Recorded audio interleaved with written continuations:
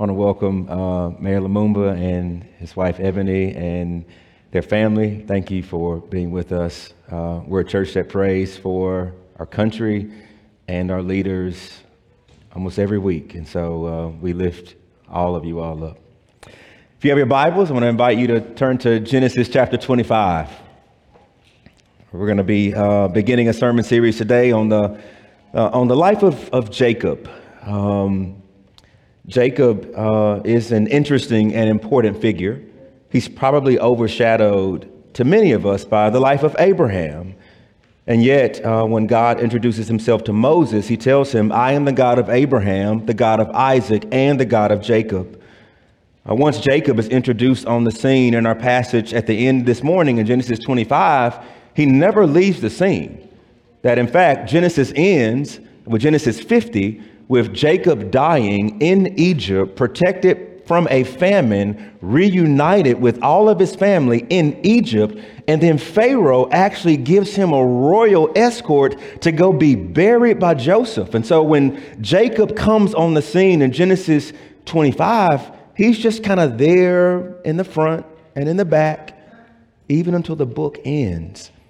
When you get to the New Testament, it's said of Jesus that he will reign over the house of Jacob forever, and his kingdom will be no end. Or in John chapter 4, when Jesus had to go to Samaria, he went to a field that was owned by Jacob, and Jesus had to go sit by Jacob's well to meet the woman there. Or in Romans chapter 9, when Paul wants to talk about the doctrine of election, he says, look at Jacob and look at Esau. Or in Hebrews chapter 11, Jacob is propped up in the hall of faith. And so the scriptures want us to know this imperfect man.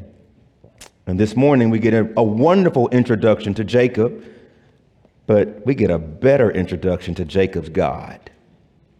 And so that's what I want to read, Genesis 25. So bear with me. It's a bunch of names and places, but this is God's word, so we're going to read it. Abraham took another wife whose name was Keturah. She bore him Zimran, Jokshan, Medan, Midian, Ishbak, and Shua.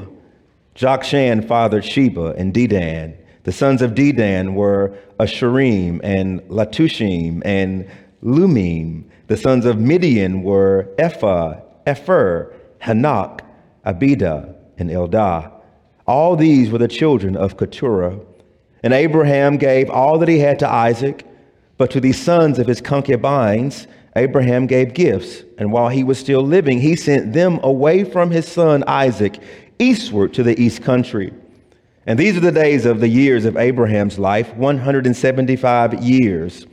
Abraham breathed his last and died in good old age, an old man and full of years, and was gathered to his people. Isaac and Ishmael, his sons, buried him in the cave of Machpelah in the field of Ephron, the son of Zohar the Hittite, east of Mamre, the field that Abraham purchased from the Hittites. There Abraham was buried with Sarah, his wife. And after the death of Abraham, God blessed Isaac, his son. And Isaac settled at Beer Lahai Roi. These are the generations of Ishmael, Abraham's son, whom Hagar the Egyptian, Sarah's servant, bore to Abraham.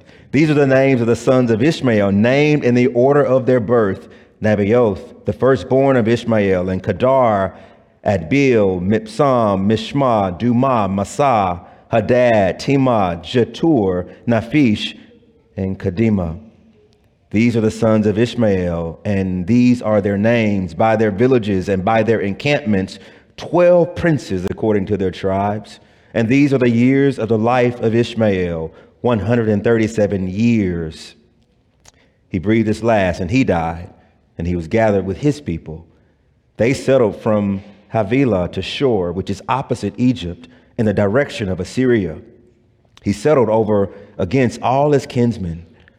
And these are the generations of Isaac, Abraham's son.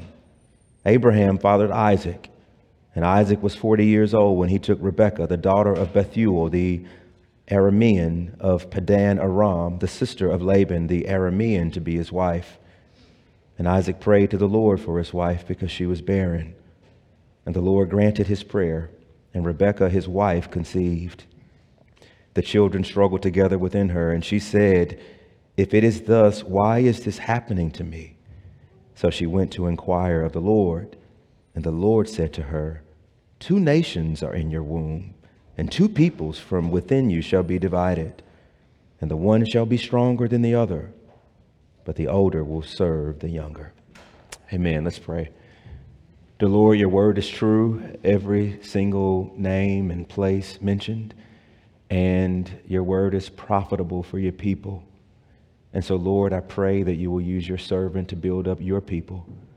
As Stu reminded us, Lord, we can water and we can plant, but only God gives the growth and the increase.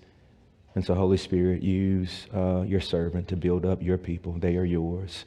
We pray in Jesus' name. Amen. So, if you grow up in the South like I did or we did, it's not uncommon when you go somewhere to have someone upon first meeting you ask you, "Who are your people?"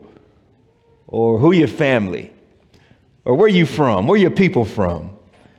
And you know that's kind of how the Hebrew worldview works. That when you show up on the scene in the Bible is often concerned with who are your people, who your mama, who your daddy, where y'all live at, where you're from. And so it ought to make perfect sense that when this transition is happening and Jacob is going to be thrust on the scene in Genesis, that the author of Genesis is going to slow down and say, you can't really understand Jacob until you know his people. Matter of fact, everybody that you heard read this morning, they're relatives of Jacob. You got Jacob's dad is Isaac. Jacob's mom is Rebekah. Jacob's grandmama is Sarah, who's now deceased. Jacob's grandfather is Abraham. Jacob's half uncle is Ishmael. Jacob's half cousins are Ishmael's children. Jacob's other half cousins are the sons of Abraham and Keturah. That what you're getting here is all of these people, and they're all related to this person, Jacob. It's as if the author of Genesis is saying, you can't understand Jacob until you understand his family and what he's gone through and where they live. They're orienting him around a people. And so I got three things I want us to consider in this text this morning. And here's the first thing. God's people will endure death, dysfunction, and disappointment. God's people will endure death, dysfunction, and disappointment. That if you look at this text, a lot of people are dying. That we now know that Sarah, Abraham's beloved wife, back over in Genesis 23, she died. And then Isaac, her son, in his grief, goes and marries Rebekah. And so Abraham says, look, he's grieving. He's lost his mother. I know what he needs a wife, right? That's the way this is kind of set up here. And then you realize that Abraham, he's the patriarch. He too died. And the text says that he died at an old, ripe age, a strong man full of days at the age of 175. And then he was buried next to his wife, Sarah, by Isaac and Ishmael. And we're going to get to who they are later. But then look down in verse 17, Ishmael, which is Jacob's half uncle, also died. These are the years of Ishmael. He died at 137 years of age. Now, when you read this text, this does not mean that all of these people died and then Jacob was born. So in other words, this is not a chronology. Now, I can kind of prove it to you, right? Remember how old was Abraham when Isaac was born? He was 100, right? Remember that? And how many years older than Sarah was Abraham? 10, right? So they had Isaac when Abraham was 100. Well, this text tells us that Isaac married Rebekah when he was 40. So that means Abraham is now 140. And they had to wait 20 years before they had the twins, 160. But what age did Abraham die? He died at 175. So that means that this is not a chronology, that Abraham lived and knew his two grandkids born of Isaac for 15 years. So the author of Genesis is not giving us saying they died, then he was born. You know what he's doing? He's actually telling us a generation is passing away. Abraham is dying. Sarah's dying.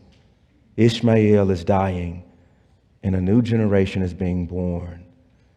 That this passage wants us all to wrestle with death. And are we ready to die? And do we know the one who is the resurrection and the life?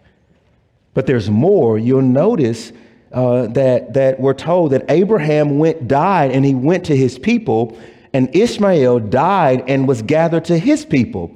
And some scholars say that this is not just they were buried next in a plot of land next to their people. No, one scholar goes so far as to say that these words anticipate the resurrection.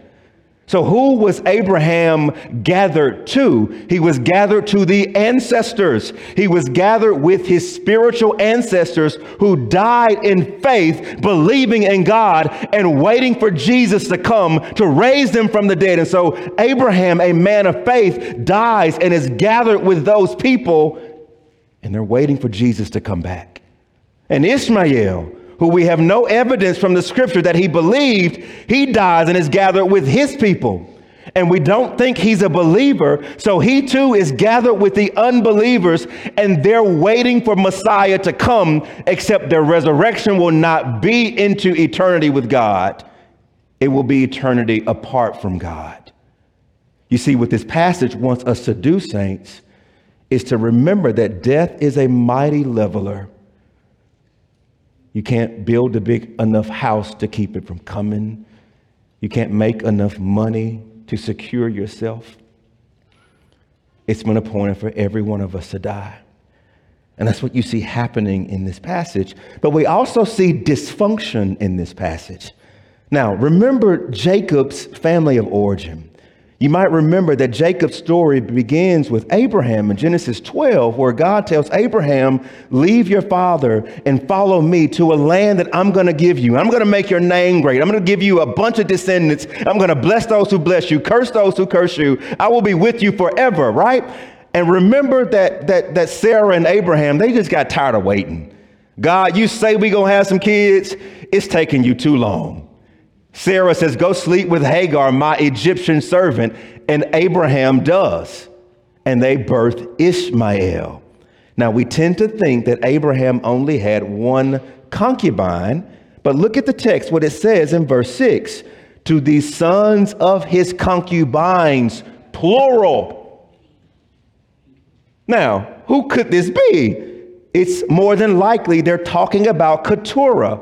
Right? This other woman that Abraham seems to marry after Sarah dies, that he ends up having 6 more kids with. And so scholars are confused. Like, what's going on here? Because Abraham is 10 years older than Sarah. She dies at 127. He's 137. He lives at he's 175. Buddy, you mean to tell me you had 6 more kids when you were 137? We don't know.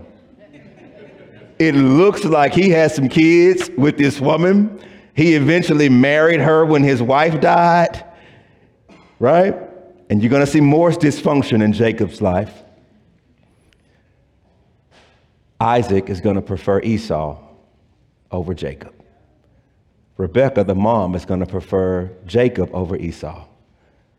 When Jacob flees because his own brother wants to kill him, he goes to his uncle's house, Laban. He is so in love with one daughter, but his own uncle deceives him to make him marry the older daughter that he really didn't want to marry so that he could then get the younger daughter that he really married. So he walks out of Laban's house married to 2 women. And then when he raises his kids, he's going to have a favorite. He's going to prefer Joseph and his beautiful coat. And then his own brothers are going to hate Joseph because Joseph is daddy's favorite. And his own brothers are going to sell him into slavery into Egypt. And then they're going to lie to the daddy and say, no, we don't know what happened to him. Some animal might have got him. Right? And then he's going to, at the end of his life, realize, y'all lied to me. My son's been alive all these years. He got family drama, y'all. If Jacob and his family were alive today, they would be on Maury Povich. It is so dysfunctional. And see, some of y'all think a dysfunctional family bars you from the kingdom. God works in tore up families. He works in our brokenness. He shows up and does his greatest works when things are chaotic and awful. And there's also disappointment in the passage. You might be saying, where? Well, look, guys, if you lay verses 12 and 18 next to verses 19 and 21, you'll see it. In verses 12 through 18 of our text, these are the generations of Ishmael. Remember, Ishmael is the son born of the concubine because they got tired of waiting. He's not the son of promise. And look at what's happening in Ishmael's home. This dude got 12 kids. I'm not going to read the names. Look at what it says in verse 15. They have villages and encampments. They're princes. And then look at where they live in verse 18. They settled from Havilah to Shur. Now, we don't know a whole lot about where this is, but we know from Genesis chapter 2, verse 11, we're told that a river flowed from Eden around the whole land of Havilah, and there is gold there. Y'all catch that? So Ishmael, he got a lot of kids, and they have land. And they've settled in the land where there's gold, and they're princes. Meanwhile, what's happening to Isaac? They're barren. They can't have kids for 20 years. Can you imagine what that feels like? Lord, I thought you said we were going to be blessed. Why do they have the gold and why do they have the children? I thought you said that you were with us. Why does it feel like you're against us? I thought that you said that you're going to bless us. Why does it feel like you're blessing everybody but us? And you know what, saints? This is us. We will die. And we will endure death and sorrow. And we come from broken families where people are just struggling and limping along and doing shady stuff. And we might even be the ones that did the shady stuff. And we deal with disappointment. We watch people who hate God appear to be blessed and highly favored. And we're struggling. I'm just here to tell you, you're not crazy. This is the way of God's people, and you see it in the passage. But there's something beautiful that happens. The second thing you see is that God's people can respond in faith and obedience during these seasons. Even amidst the dysfunction and death and disappointment, that we can, by the Holy Spirit who dwells God's people, behave in a manner to set the table for God to do a mighty work of healing and mending and repair. And that's what we see happening in the passage. You see it in two people. You first see it in Abraham, and then you see it in Isaac and Rebekah. Now, at first glance, you're saying, whoa. You just told me that Abraham is the cause of the dysfunction. Yep. He slept with Hagar. He should not have done that, right? But now you're telling me that he got right? He got it together? I'm saying, yep. And you know why we can say he is both? Because if you're honest, you know you're both. You sometimes blow it just like I do. And we don't believe, and we take matters into our own hands, and we don't want to wait. And then we got this faith and this conviction and this trust. You're God, and I'll wait on you. And that's what you see Abraham doing in the text. You might remember in Genesis when Isaac was being thrown a party and he was weaned, and Sarah saw Ishmael, who I think is about 16 years older than Isaac. She sees him taunting Isaac, and she says, send that woman and that kid away. And Abraham is like, what? And God says, yes, listen to him. Listen to her, send her away, and I will take care of them. And you'll notice right in this text that what did Abraham do? It says, the text says, while he was still alive. While he was still alive, he gave gifts to the sons of his concubines but he sent them to the east of the east country. Now, why in the world would he do that? Because he's believing, Lord, you said that through the world you'll bless Isaac. You said through Isaac, the Messiah is coming. And I may have blew it back then, but right now I see clearly. And I trust you. And so I will respond in faith. Abraham sees, despite his weakness, that the promise of God is still standing. It's rock solid despite his own shiftiness. And what does Isaac do? If you continue reading Genesis, here's what you're going to notice. That Abraham and Isaac seem to be living parallel lives. Here's what I mean. Abraham endures a famine, and we're going to read that Isaac endured a famine.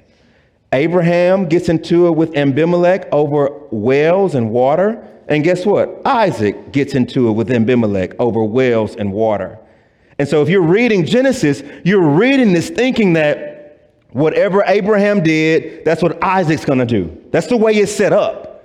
And then you read that Abraham and Sarah was barren, right? And what did they do? They went and got a concubine and said, sleep with her to have a kid. And if you're reading Genesis, you're expecting that when you see barrenness in the text, that Isaac and Rebekah are going to do the same thing that Abraham did. And then you get this swerve, skirt. That ain't what they did. Instead of taking matters into their own hands like Abraham and Sarah did, Isaac clasped his hands and fell on his face and prayed for his wife. John Currid says that there's more there, that it reads as if Isaac didn't just pray for her, he prayed over her. Amen. And next to her. You catch that? Now, why would he respond this way? It reads as if he's been discipled. It reads as if he's learned from his parents' mistake. It reads as if he probably saw Abraham looking at the sunset, wondering about that son that he had to send away, and said, Daddy, what's wrong? Son, I miss him. I wonder how they're doing. And if you ever face barrenness, don't do what we did. We got it wrong. God is good. God gave us you. We tried to rush him, and we invited harm into our marriage. But you're the miracle. You're the kid conceived supernaturally by the hand of God. And don't you ever forget that. Nothing is impossible with God.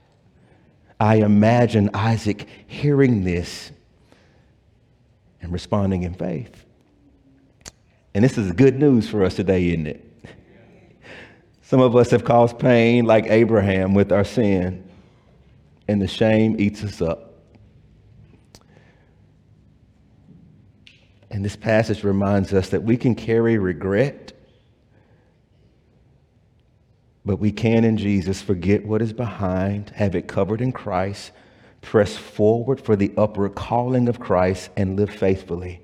I'm here to tell you, you are not what you've done in the past. I'm here to tell you that it's like Abraham. You can get right. You can respond in faith. You can believe your God again, and you can seek to mend what was broken. When you read the Bible, we're going to discover that Abraham sinned, Isaac is going to sin, Jacob is going to sin. And when you get to Hebrews 11, none of their sins are even mentioned. It's as if God is saying, what sins? I blotted them out on Calvary. You can't even bring them up no more. I remember them no more. They're in the hall of the faithful. And do you believe that, saints, that when we repent and believe the gospel, that we can endeavor a new obedience? And we can also learn from the mistakes of others. And I think this pushes against a posture it's easy to have in the church. It's easy to not let people know that we struggle. It's easy in our parenting to never be wrong. It's easy in our friendships to never, ever admit that, man, there was a time in my life when I didn't live right and I didn't do right and I didn't wait on God. And you see, I think if we do that, we're robbing younger Christians of what it means to persevere and to wait. And this is an invitation. I think when Paul says older women disciple younger women, I don't think he means you older women take this posture and download all of your knowledge onto them. I think what Paul is saying, invite them into your life, invite them into your failures, invite them into your victories, invite them to your God. Let them know that you have not always been what you are, and encourage them, young woman or young man. I know what it's like to fall. I know what it's like to lose my way. I know what it's like to struggle, and I've been there and I've done that, and I admonish you in Jesus out of love. God is rock steady. He's solid. He is truthful. You can trust him. Don't go the way that we went. Amen. Go the way of your God. Amen. Which moves us to our last point. What is it about God that moves us to trust him in the midst of death, dysfunction, and disappointment? You got to have the Holy Spirit to do this, y'all. You see, I think the Holy Spirit does two things. First, the Holy Spirit, when we believe in Jesus, he testifies into our heart of hearts after remaking our hearts that we're children of God. Over and over again, I'm a child. I'm your daughter. I'm your son. But I think he testifies the other way. And this is what your God is like. This is what he's like. And what the Holy Spirit does to us to enable us to live faithfully in the disappointment and sorrow and sadness is remind us that your God is faithful and trustworthy. He's available and powerful and will break the script to lavishly bless you. That's the third point. God is trustworthy, faithful, available, and powerful, and will break the script to lavishly bless you. Why can Abraham make these provisions for Isaac at the end of his life? It's because he believes that though he dies, his God is very much alive. That God will keep God's promises. Lying is not in the nature of God. If God says it, he will do it. While we may not see it, others after us may. Is this not the essence of faith? It's the substance of things hoped for, the evidence of things unseen. It's the spiritual imagination rooted in the word of God that can see what's not yet there, but by faith we know it's coming because it rests on the unchangeable nature of God. And so when Abraham looks back on his life, he sees instance after instance of God's faithfulness and truthfulness. God, you told me to leave my father's house for land. And when Abraham dies, he dies in the land. You told me that you're going to bless those who bless me and persecute those who persecute me. And when my nephew Lot was taken, you let me leave victorious. And when I lied about my wife twice, you fixed what I messed up. And when I acted in haste and went out of my marriage to conceive a child, you kept the child because this child came to me and buried me. And you gave me the son of promise. You gave me Isaac when I was 100 years old. That what Abraham sees is God is relentlessly committed to blessing him. What about Isaac and Rebekah? How can they pray and wait? It's because God is a God who hears and acts.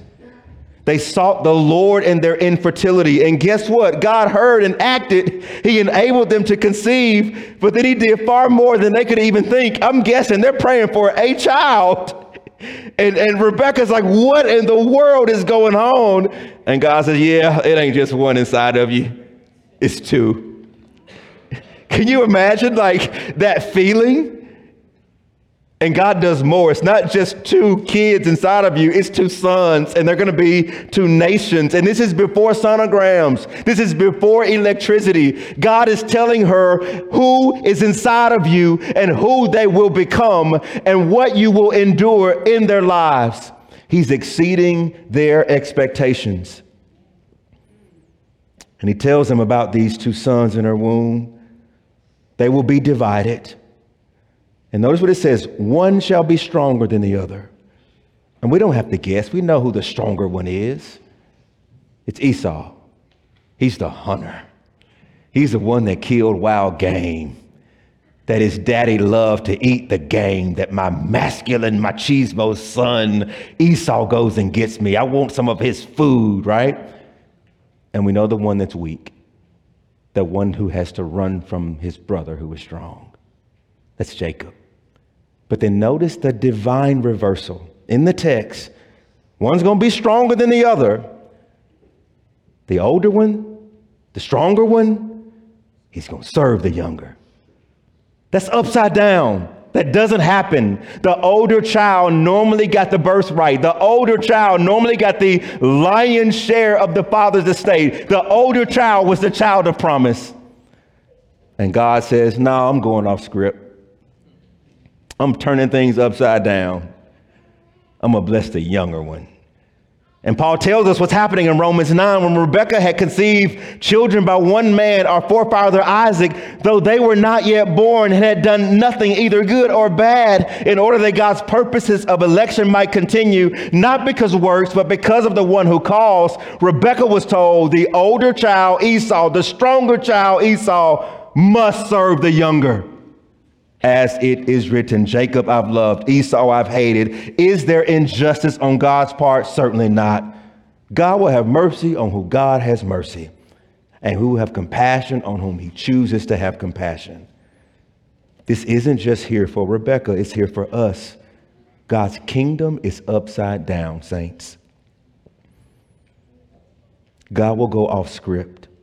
He will choose what is weak, what is insignificant, to shame the strong. Jesus is building a kingdom not with the starters, but with the bench warmers. Jesus calls and saves sinners, not those who think they're righteous and need no forgiveness. But there's more. Sinclair Ferguson calls Jacob the twisted man, or the twister. And the story of Jacob is the story of God untwisting what is twisted. And this passage reminds us that not only is Jacob twisted, but the world that we live in is twisted. In this world, death is a twisting. In this world, dysfunction in families is a twisting. In this world, disappointment is a twisting. And the good news of the gospel is that God begins by untwisting his people, by pardoning their sins, but he doesn't stop there. He begins to untwist your families and straighten them back up. He begins to untwist death so that we live forever. He begins to untwist disappointment so that our hope is set on Jesus. What's the guarantee that God is untwisting everything that's twisted? It's not in Jacob. It's in Jacob's later son, who's going to be born of a woman, a virgin, who's going to come and usher in a new kingdom. In Luke 1:33, the angel comes to Mary and tells her, do not be afraid. The child that you carry will reign over the house of Jacob forever, and his kingdom will know no end. You see, Jacob is a scoundrel. He's going to fight and claw to get the birthright. And Jesus is Messiah. He has the birthright, and he gives it to you. Jacob is going to run for his life to protect himself. And Jacob's greater son is going to run to the cross to protect you. You see, this really is not about Jacob. It's about the better Jacob. Rest in Jesus today, saints. Trust in Jesus today, saints. He is untwisting all that is twisted.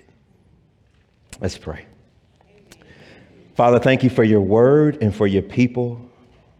As I take my seat, may your spirit be very much alive and active, reminding us of who you are and what you've done for us in Jesus. Pray this in his name. Amen. Let's stand and sing, saints.